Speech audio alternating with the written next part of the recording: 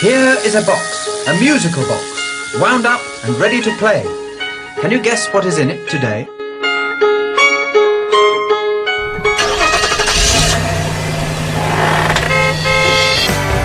the message in the box. Put the box into the car. Drive the car around the world until you get hurt.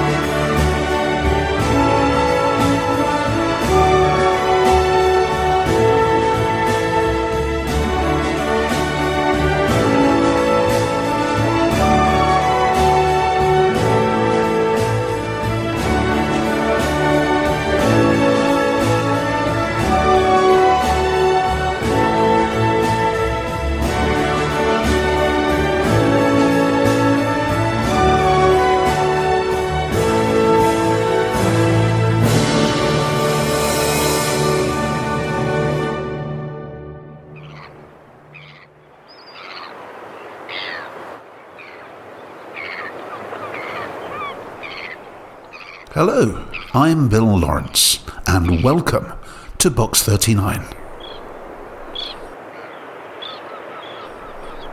This is Tristan da Cunha, the world's most remote inhabited island. A British outpost in the middle of the South Atlantic Ocean, roughly halfway between Buenos Aires in Argentina and Cape Town in South Africa.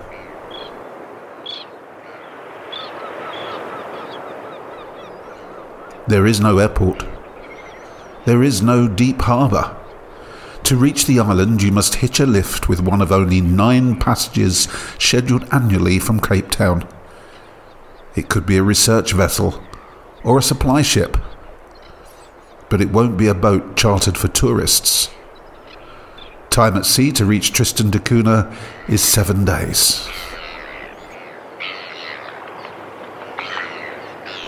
The island, essentially a 6,500 foot high volcanic cone, is given shape by the vast negative space of sea all around it.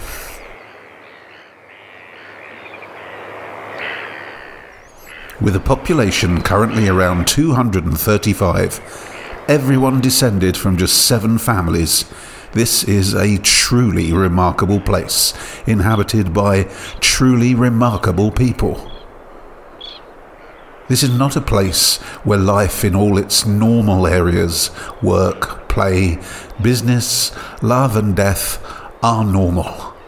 This is unique, beautiful, shocking, and strangely very British.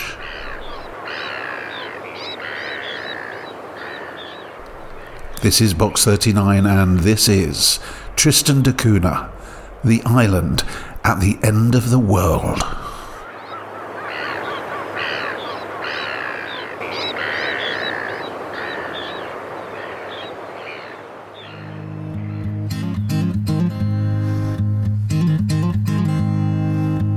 A winter's day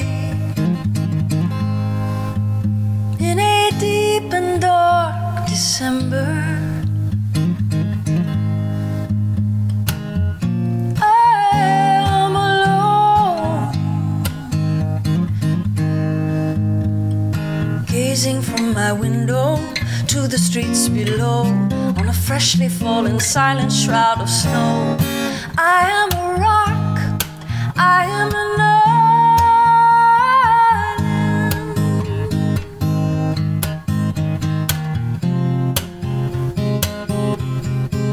I build my walls, a fortress deep and mighty, that none may penetrate. I have no need for friendship. Friendship causes pain. It's laughter, it's loving I disdain. I am a rock, I am an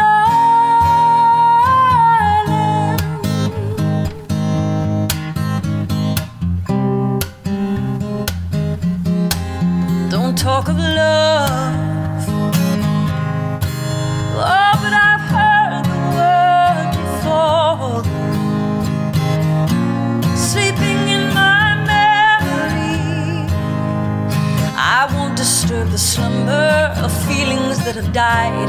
If I never loved, I never would have cried. I am a rock, I am an island.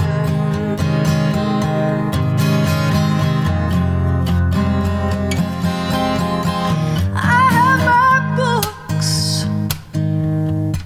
and my poetry to protect me.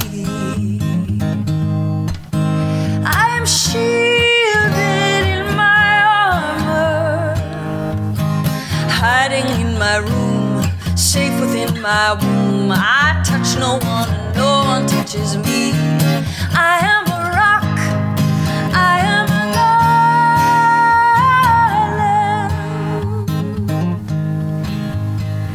and a rock feels no pain, and an island never cries.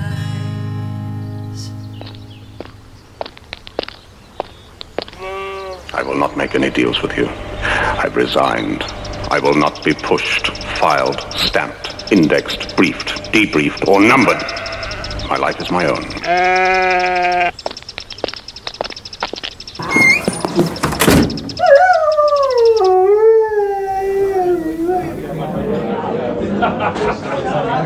It's Saturday night on arguably the most far-flung inhabited island on Earth. And this is the Albatross, a pub that wouldn't seem out of place at an English tennis club or at a holiday park in Devon. South African beers are being served. There's a country and western ballad playing on the jukebox, and local fishermen are enjoying enough beers for them to carouse heartily and without fear of offence. An English Premier League football game is flickering on a TV set in the corner. There's even a large jar of pickled eggs on the shelf behind the till. Handwritten notes list fresh snacks available to customers. This is one of the planet's remotest places, and it's a scene resembling one found in clubs and bars across the shires and coastal resorts of England. But there is a distinction. Here at the Albatross, the only pub for nearly 2,000 miles, you can get hammered, so drunk that you fall down on your way home, and somebody will pick you up. You don't have to worry about being mugged, or about anything really. Just dealing with the next day hangover, perhaps.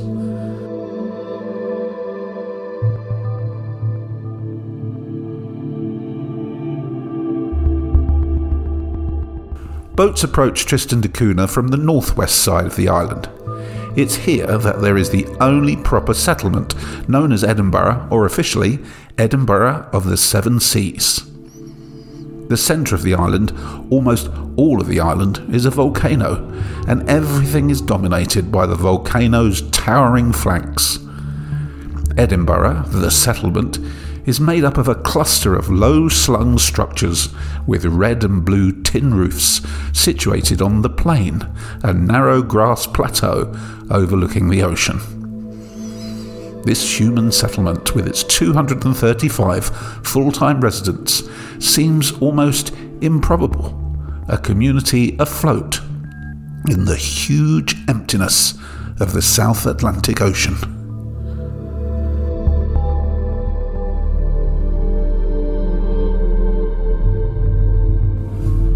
The lobby of the one shop on the island displays hand-knit wool sweaters, postcards of seabirds, and commemorative postage stamps depicting such island traditions as potato planting, sheep shearing, and giving out the mail.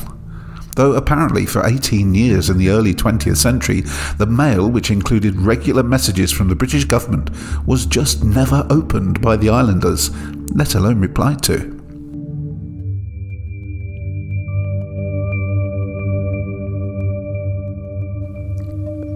The obvious activity is to hike the peak. This takes at least 6 hours, and there is a requirement for visitors to go with 2 guides. Other excursions can be arranged on an ad hoc basis. Among them are a fishing trip and a bird-watching outing to the nearby Isle of Nightingale, home to rockhopper penguins and the endemic Tristan albatross. Nightingale Island is another much smaller active volcano in the South Atlantic Ocean, just 3 square kilometres in area, uninhabited and with large amounts of kelp surrounding the island, which makes it difficult for ships to anchor in bad weather. The other nearby island is named Inaccessible, for good reason. I'm starting to feel quite shocked at the immensity of life's challenges at Tristan da Cunha.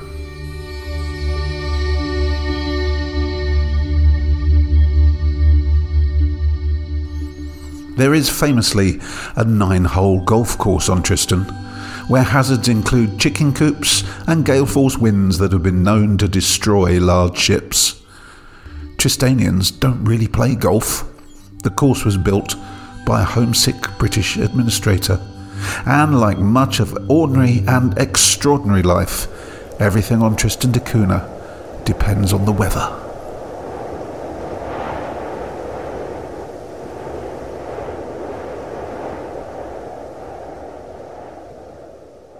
One, two, three.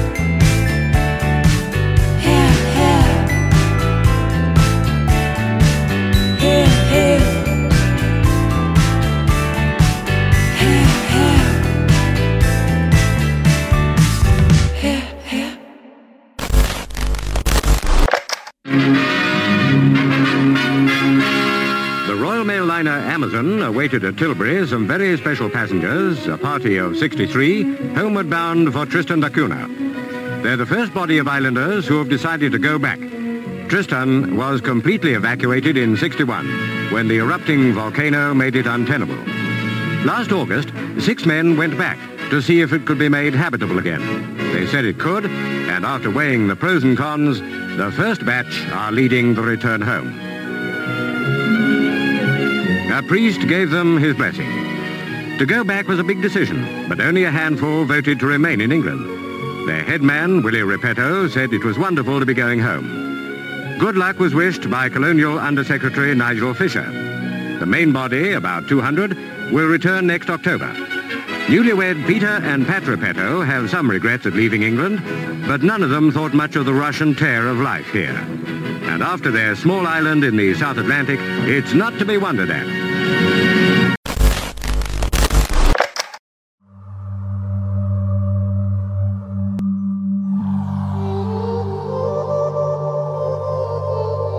The island's only road is a 2-mile long ribbon of gravel and broken pavement.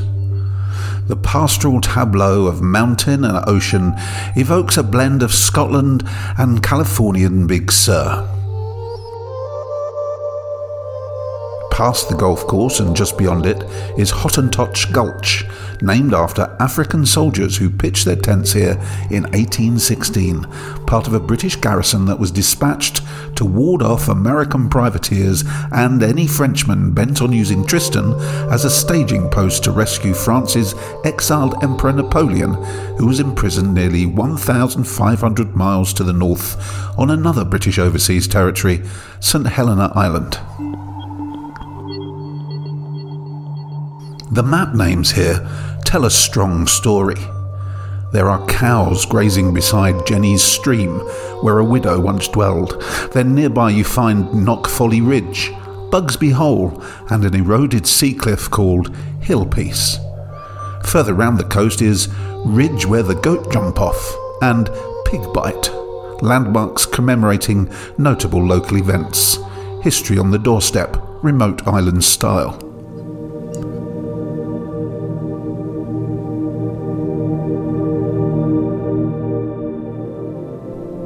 The road peters out at a mosaic of stone-walled plots overlooking the ocean, an area known as the Patches. Scattered about the farming plots here are small and low wooden cabins. During Christmas, almost all Tristanians pack up and travel together all of the 2 miles from the settlement at Edinburgh to enjoy a week-long holiday here.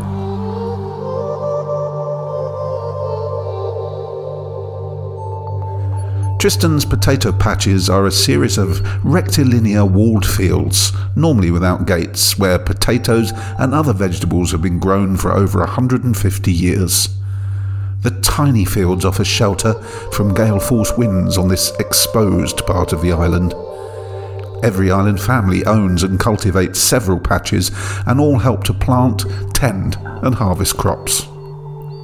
There are dozens of buildings, small wooden huts that store tools and seed potatoes. Rats can be a nuisance, so the hugely valuable seed potatoes will be carried back to more secure storage where possible, and also there are an eclectic and disorganised array of camping huts, providing beds, stoves, chairs and tables for weekends away from the main settlement.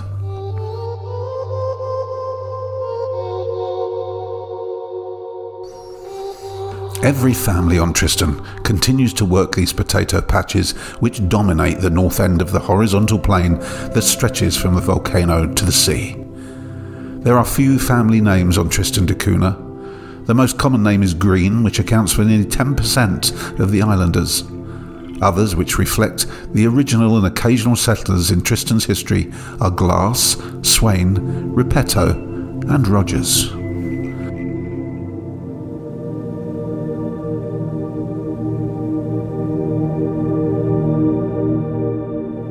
Like their predecessors for so many generations, pitchforks are used to dig the shallow rows. Then the spuds from 21st century plastic buckets are laid in these rows along with fertiliser pellets. Some lay crushed lobster shells and sheep's wool over their potatoes. Potatoes are the insurance of Tristan da Cunha. If suddenly the world went crazy and money had no value, Tristan would still have its staple vegetable. It's eaten daily, boiled, baked, mashed, sometimes stuffed into a lamb shoulder and roasted, or made into snizzlins, fried potato dough sowed with jams and raisins to make a sweet pudding.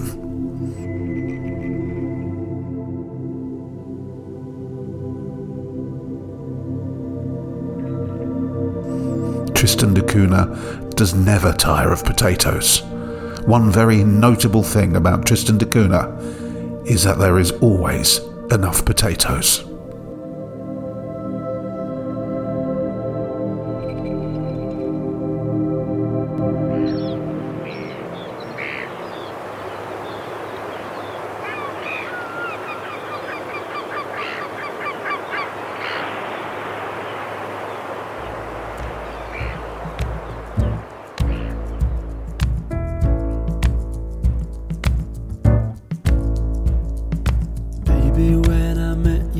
close peace, I know. I set out to get you with a fine-tooth comb. I was soft inside, there was something going on. You do something to me that I can't explain. Hold me closer and I feel no pain. Every beat of my heart, we've got something going on. Tender love is blind, it requires a dedication. All this love we feel needs no conversation. We ride it together, making love with each other, Islands in the stream, that is what we are. No one in between. How can we be wrong? Sail away with me to another world, and we rely on each other, from one lover to another,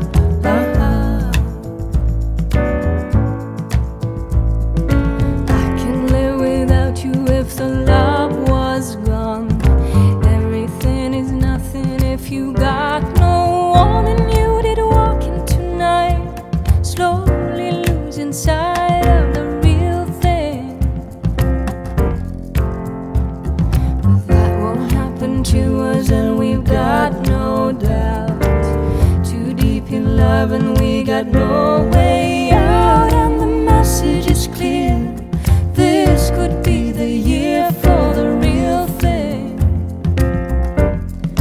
No more will you cry, baby, I will hurt you never. We start and end as one, in love forever. We can ride it together, making love with each other, islands in the stream, that is what we are. No one in between. How can we be wrong? Sail away with me to another world, and we rely on each other, from one lover to another,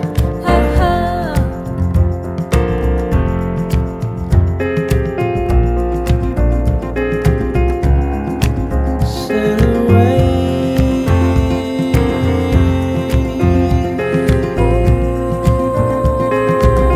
Come sail away. Islands in the stream, that is what we are. No one in between. How can we be wrong? Sail away with me to another world, and we rely on each other, from one lover to another,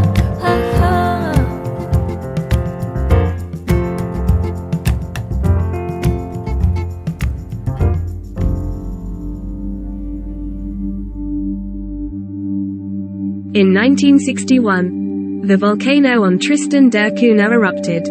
A traumatic experience that was to change the islanders' lives forever. Just a few months later, and evacuated to England, Islander Mary Swain remembered what happened. So all night through we hear boulders and boulders coming down. I thought half the mountain was coming. Fred, I say, Fred, jump up quick, I say, the earth is opening. I said, jump up quick, the earth is opening. So he jumped out of bed and rushed to where we keep potatoes and got up his trade bag and came in. When he came in, I was stuffing a whole lot of rubbish, as I thought, into this sack and saying to myself, this is nonsense.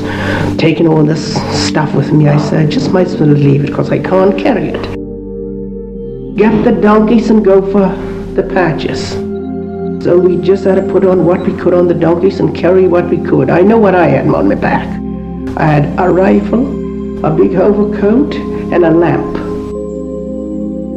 When we got to the hut about the potato patches, we all cuddled together like sardines in a tin. Wasn't sardines, that's the truth. In a tin. Cold, miserable, no drink, no supper. No, nothing. Well, they got on the beach, and when we came round to where we could see round Hottentot Point, all we could see was lava and hot stones and smoke going up. I don't know how far. Well, we say that's the end of our island.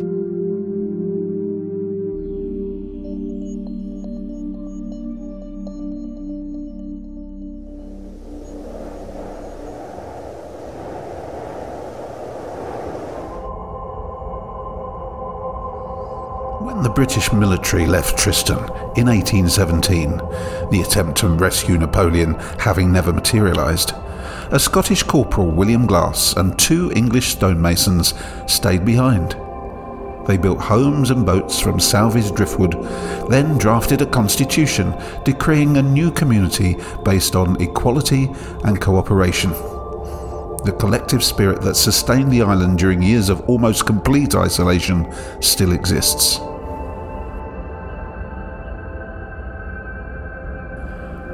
Nearly every Tristanian descends from a settler who washed ashore. Life expectancy is significantly higher than in the UK. Maybe it's because life here doesn't have the same potential for accidents or stress. Life can move ever so slowly. 100 years ago, islanders would row out into the ocean to wave down passing ships and barter for supplies. This could be dangerous, of course, but life depended on cattle and sheep and fishing. Not steeped in luxury, but not steeped in unknown possibilities, in grinding failures and the countless pressures to succeed. Certainty and tradition are manifest and plenty. Island traditions still exist, and there is no doubt as to their necessity and importance in the annual pilgrimage of life on Tristan. There's Old Year's Night, a year-end celebration when men dress in masks and scare the women. There's Ratting Day, a pest control competition. But even here on Tristan, tradition is not what it was. Hapling Day, an annual outing to fetch potatoes from a now defunct orchard, no longer takes place. In 1961, boulders suddenly began tumbling down Queen Mary's Peak, and the ground split just beyond the plain at Edinburgh. For the first time, islanders learnt that their mountain was an active volcano. Its eruptions on October the 8th, 1961, caused the British government to evacuate all Tristanians to Southampton for 2 years, where they quickly became media sensations and were subjected to all manner of medical tests. But nearly everybody wanted to return to their own island. They preferred a curved paved road with no signs, traffic lights, post boxes, white or yellow lines, or even house numbers to the bustling city centre and suburban streets they found in Britain. Today, islanders still grow their own crops of potatoes, vegetables and salad items. They rear their own stock to produce their beef, mutton, milk and eggs from hens and ducks. They rely on the supermarket not for great choices of foods and goods from all corners of the globe, but to obtain a very small range of other foodstuffs, flour, sugar, frozen bread, and a limited range of groceries that would be typically found in a UK or South African supermarket. Think your local double-tilled co-op, not a megastore Tesco's. Tristan's Island store or supermarket doesn't have plate glass windows or carry advertising. Instead, it reflects what is increasingly obvious: reassurance, calmness, certainty, and peace.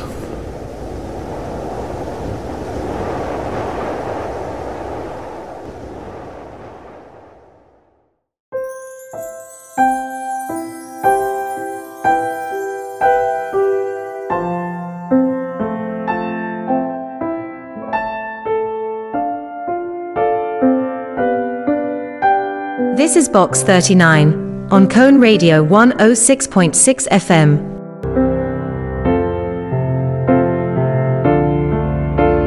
And this is our special show about the island of Tristan da Cunha. a remote and remarkable British overseas territory in the South Atlantic Ocean.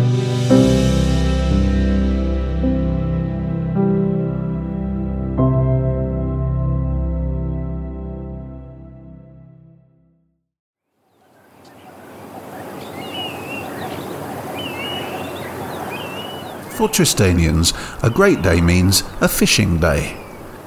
So, if indicators look good in the faint light before dawn, someone will hammer on an empty propane canister next to Prince Philip Hall, and this is the alert that it's fishing time. Lights flick on inside houses as the settlement stirs. Soon men stream down to the harbour with bright plastic waterproofs slung over their shoulders and lunch pails in hand. In pairs, they board fishing boats loaded with lobster traps. The women will process the bounty in a factory beside the harbour. Whole lobsters for Japan, tails for the US. Of course, they keep some. The fishermen will stay out on the water for hours, hooking a bit of squid onto lines as bait. Hopefully, each man will accumulate a respectable bucket of fish known as 5 fingers.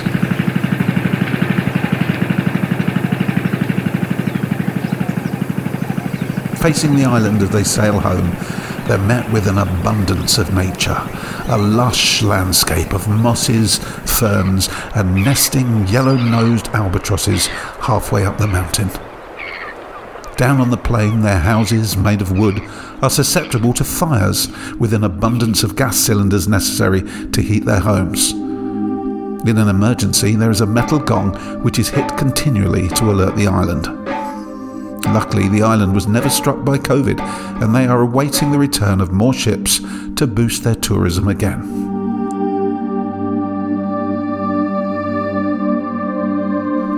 When it comes to school, the pupils are often in very small classes. There are 5 students in one class, just a single student in another year group, a mere 19 students in the entire school. The classes run up to GCSE, and if children want to continue their formal education, they often go to Cape Town or to the UK. One modern dilemma for Tristan is maintaining their numbers. With an ageing population, the island needs to keep its youngsters, but it can be very boring for them.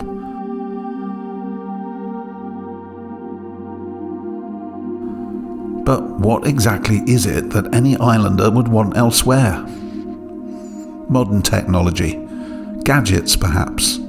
The opportunity to drive in a car, travel on a train. But that means traffic jams, polluted air, the tyranny of timetables, the slavery of survival, the unceasing struggles against our everyday miseries of housing shortage, rental rip-offs, crime, violence, the lies of politicians, the frustrations of competition, and the never-ending sense of treading water in your mind, the building blocks of our own lives, perhaps. Tristan da Cunha, for reasons beyond choice, does not include these prisons of time and mind. Tristan da Cunha is free.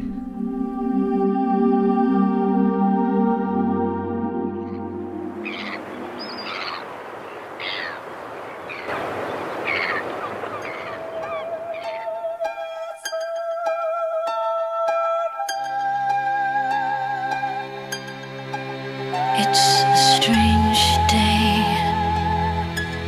no colors or shapes,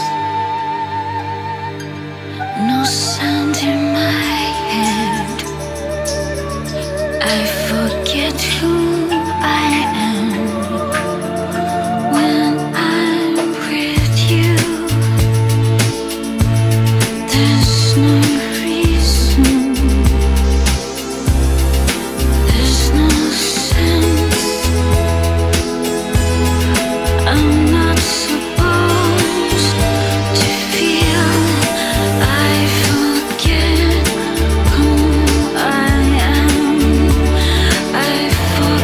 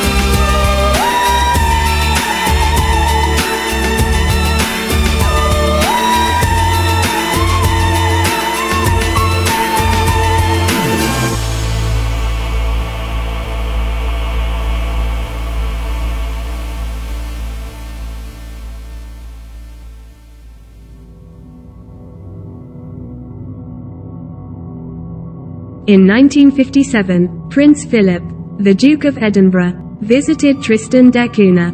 Here, islanders remember what some consider to have been the single most important social event in the island's history. First, from Trino Repetto. He came ashore at Big Beach where the factory was down there, and they had a archway, a lovely archway made with all flowers. Later on he had a talk with priests and all things like that, and his scouts and whatever it was round. And then they asked him would they like a dance. There was not a dance with jazz music, but accordion music, he said. And so he went up the hall and they had shown him how to do the dances. I had my photo take with him because I was in school, I was only 17, and I was frightened and I ran away to Daddy, come look for me, because I wasn't brave. But when you talk to him, he's like me talking to you, he's just down to earth, and he was a lovely man, And this from Eric Glass. Arrived here on the 12th of January 1957. Then after that time, we had a party at the old school place where the children used to go to school. They had a dance there, and they had the pillar dance. And after that, nothing much he tell you. He left and went back on the Royal Yacht Britannia and sailed for wherever he was going.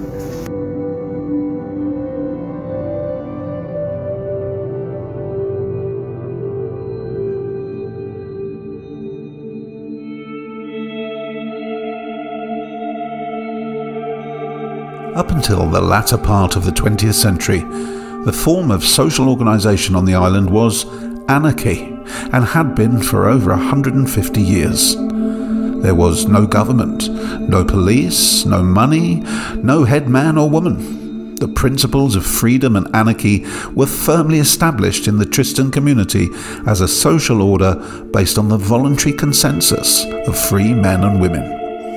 In such a community, not only is authority and control or any kind of informal or formal government considered unnecessary and undesirable, but it's felt to be a menace and a threat to individual rights.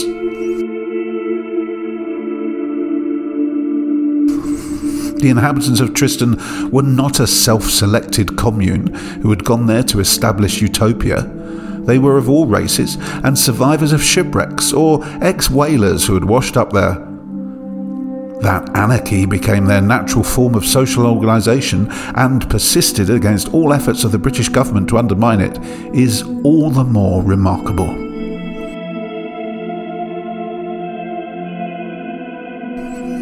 Andrea Repetto, an Italian who had been shipwrecked on Tristan in 1892, was one of the few Tristans who could read or write. Seizing their chance, the British government addressed all communications to Andrea Repetto, headman or occasionally governor. For 20 years they never received any reply until the mail was discovered unopened. It was recently reported there had never been any crime or fistfight in living memory.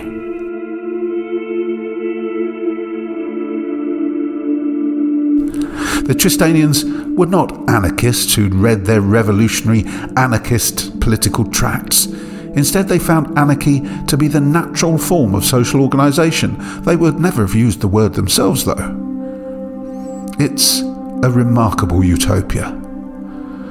The original settlers drew up a common land contract known as the Original Agreement, which said that all land was to be held in common, as were livestock, fish catches and barter from passing ships.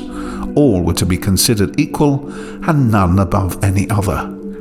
This is the document that allowed the development of a society based on the equality of a sturdy and robust individualism, wary of any attempt by one person to put themselves above any other.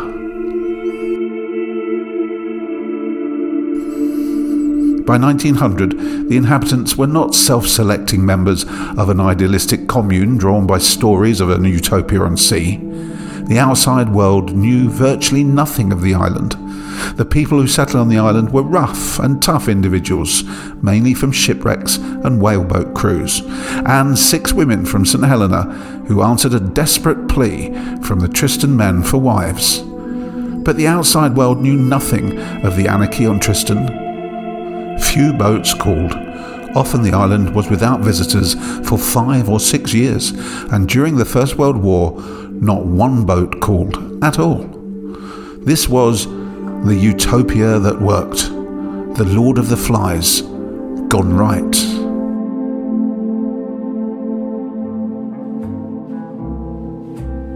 On a desert island, here I sing, odely, odely,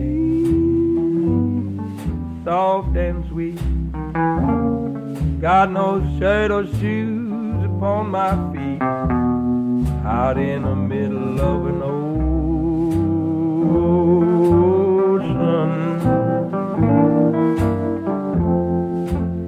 doing my thing.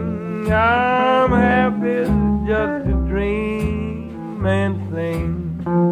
I'm living like a Malibu king, out on a desert island.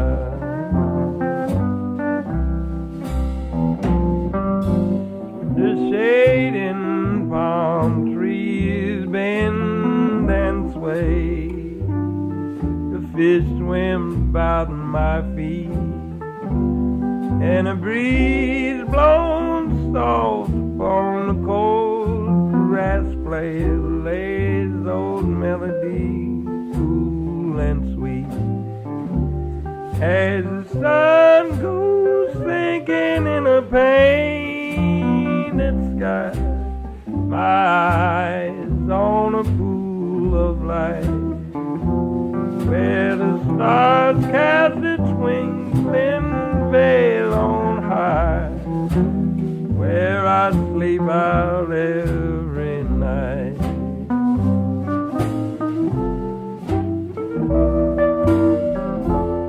One morning the silence broke, as beset by a sea high-horned and waved. I awoke to find no remnants of that paradise. What laid about me were a changed, unfriendly land.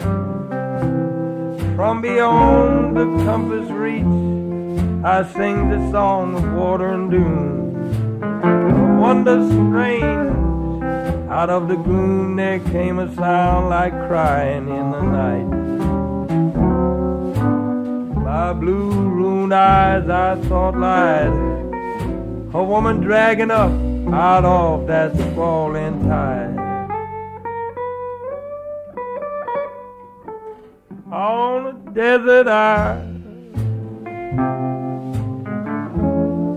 only, only.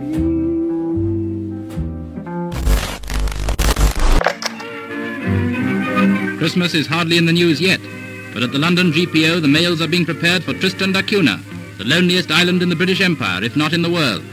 This time there's special interest in the fact that the mails are being carried by the 3-masted bark Cap Pilar, just setting out from London's East India Dock on a voyage round the world. It's over a year since the ship last called at Tristan da Cunha, so for that time the island has been completely cut off from the outside world.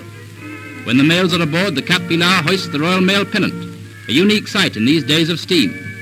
And then she starts on her voyage to the island which is 2,000 miles from the nearest point of civilization. So it's farewell to the Cap Pilar. May she have fair weather and a following wind, and may she reach Tristan da Cunha in time to bring Christmas wishes from the home country.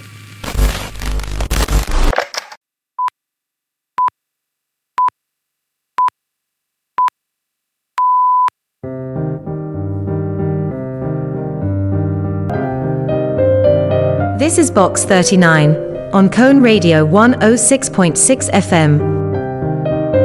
And this is our special show about the island of Tristan da Cunha, a remote and remarkable British overseas territory in the South Atlantic Ocean.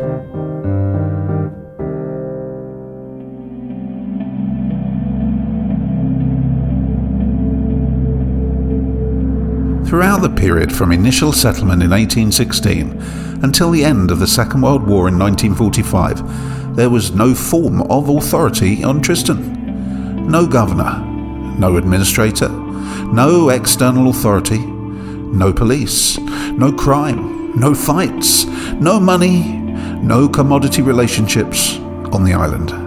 Yet, Tristan da Cunha was no communist society. It was based on respect for sturdy individualism, not community effort. When missionaries arrived, they found disinterest in building community facilities like churches and schools.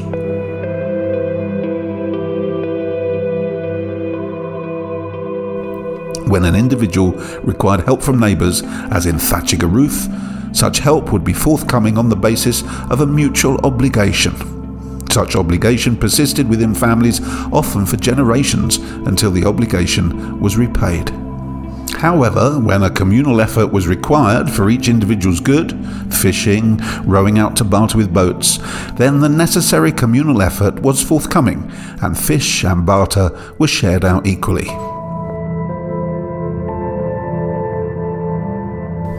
A reef prevented boats from landing on the island, so the Tristanians had built their own longboats, which enabled them to ride the surf and roam miles out to sea to barter with passing boats. The Tristanians would trade livestock, potatoes, eggs, fish, and later model boats for whatever a curious ship's company had to offer. Until 1940, there was never any doctor or nurse on the island, and the average life expectancy was 69 years in the 1880s, much higher than in Victorian Britain. A South African dental team visited in 1927 on a research project. How many times did they brush their teeth, they were asked. When no replies were forthcoming, they imitated a brushing motion with their hands. Laughter followed because they never brushed their teeth. And on inspection, only one case of dental decay could be found. The only case of cancer was that of founder William Glass, and the islanders remained remarkably fit, active, long-lived, and free from many contagious diseases. After the Second World War, the British government installed an administrator, a policeman, and wage labour in the form of a South African fish canning factory for the prized Tristan crayfish.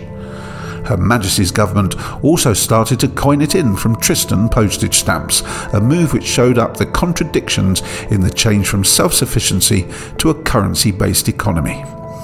The famed Tristan potato stamp. The problem with the 4p stamp the government issued was that since no one on Tristan used money, the only people who could not buy the stamps were the Tristanians. So the 4 potato stamp was introduced with dual currency of potatoes and pence, allowing the Tristanians to buy the stamp for 4 potatoes. Throughout the 1940s and 1950s, life on Tristan continued, with the administrator thinking he was the administrator and the islanders treating him with disinterest.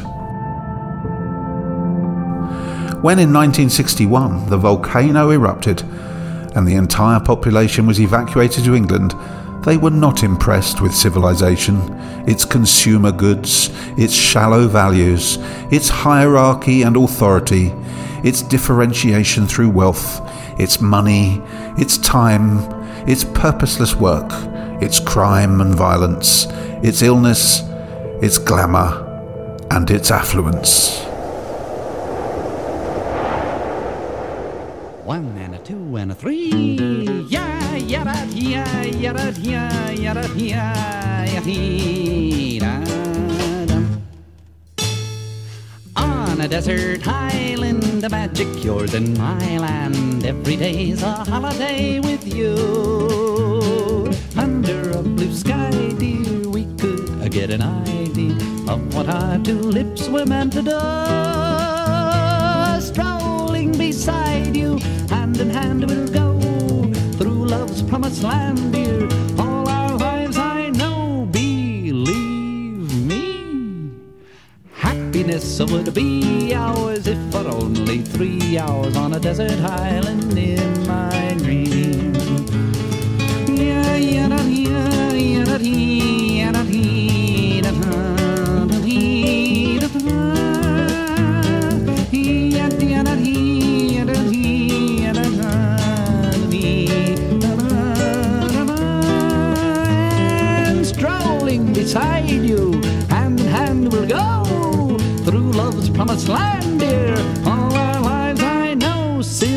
sincerely.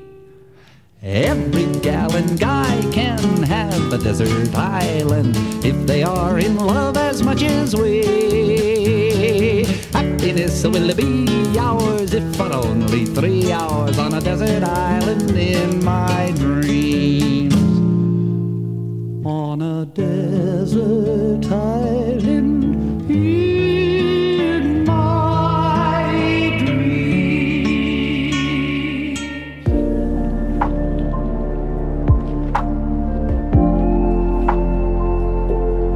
Go to Tristan da Cunha, and the obvious measure of what it is like is to note what life there doesn't have rather than what it does.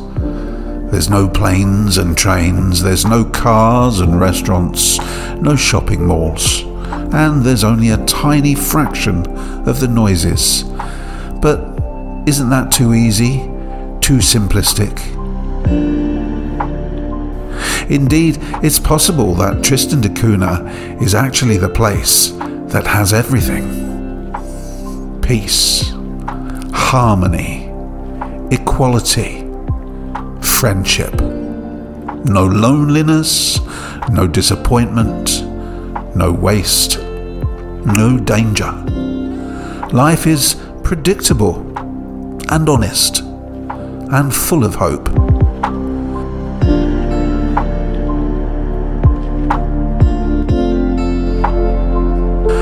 Maybe we all need to find our own Tristan da Cunha, our own piece of South Atlantic love and anarchy.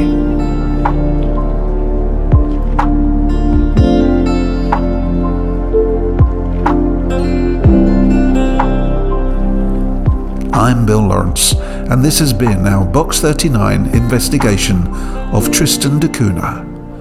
Be seeing you.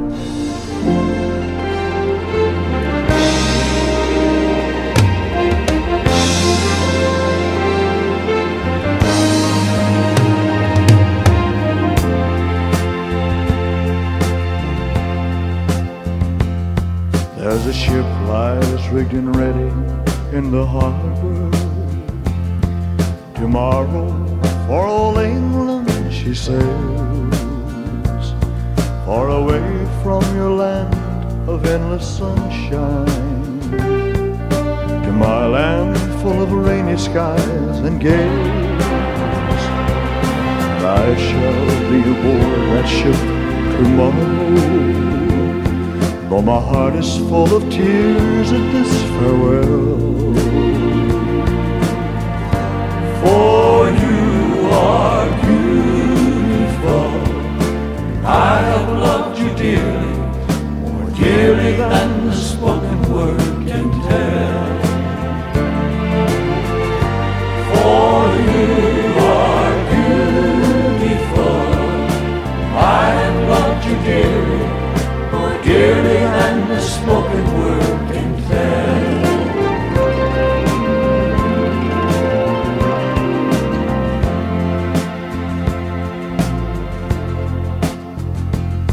I heard there's a wicked war a-blazing, and the taste of war I know so very well. Even now I see that foreign flag a-raising, their guns on fire as we sail into hell. I have no fear of death, it brings no sorrow, but how bitter will be this last farewell. For you are beautiful, I have loved you dearly, more dearly than the spoken word can tell. For you are beautiful, I have loved you dearly, more dearly than the spoken word can tell.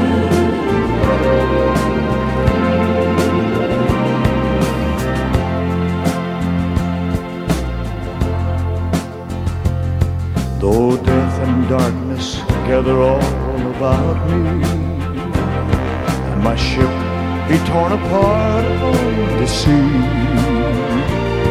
I shall smell again the fragrance of these islands, and the heaving waves that brought me once to thee. And should I return safe home again to England, I shall watch the English mist roll through the dale. For you are beautiful, I loved you dearly, more dearly than the spoken word can tell. For you are beautiful, I loved you dearly, more dearly than the spoken word can tell.